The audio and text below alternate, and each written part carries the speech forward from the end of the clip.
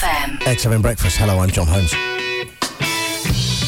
Might see this in the news. I don't know whether you saw this yesterday, Matt and Dave. It was on the news yesterday, and it was quite a big story, I think. At 5 Live, BBC Radio 5 Live, Shelagh Fogerty.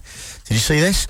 She was doing an interview in the studio at 5 Live, and she was interviewing a man, and all of a sudden they noticed, just halfway through the interview, you've probably seen the video and stuff online, it's all over YouTube and it's gone viral and stuff, but she was interviewing a man, and then suddenly he noticed a bear in the room, in the corner of the studio, and they hadn't really seen it, and then he sort of said, oh, there's a bear, and she started to panic because there was a bear in the studio with them, and I think we've got the clip, actually. If you haven't heard it, it's very funny. Because there was a bear in a radio studio. This is what happened. It relates to legislation. And what about... sorry, did you want to say something? Sorry, I just got... Oh, my God! How horrible! Oh, gosh, I'm sorry. I'm live on the radio squealing and saying how horrible and kneeling on my chair because... Oh! Are you okay? I'm just about okay, but these feet aren't touching the ground. It's really quite ridiculous.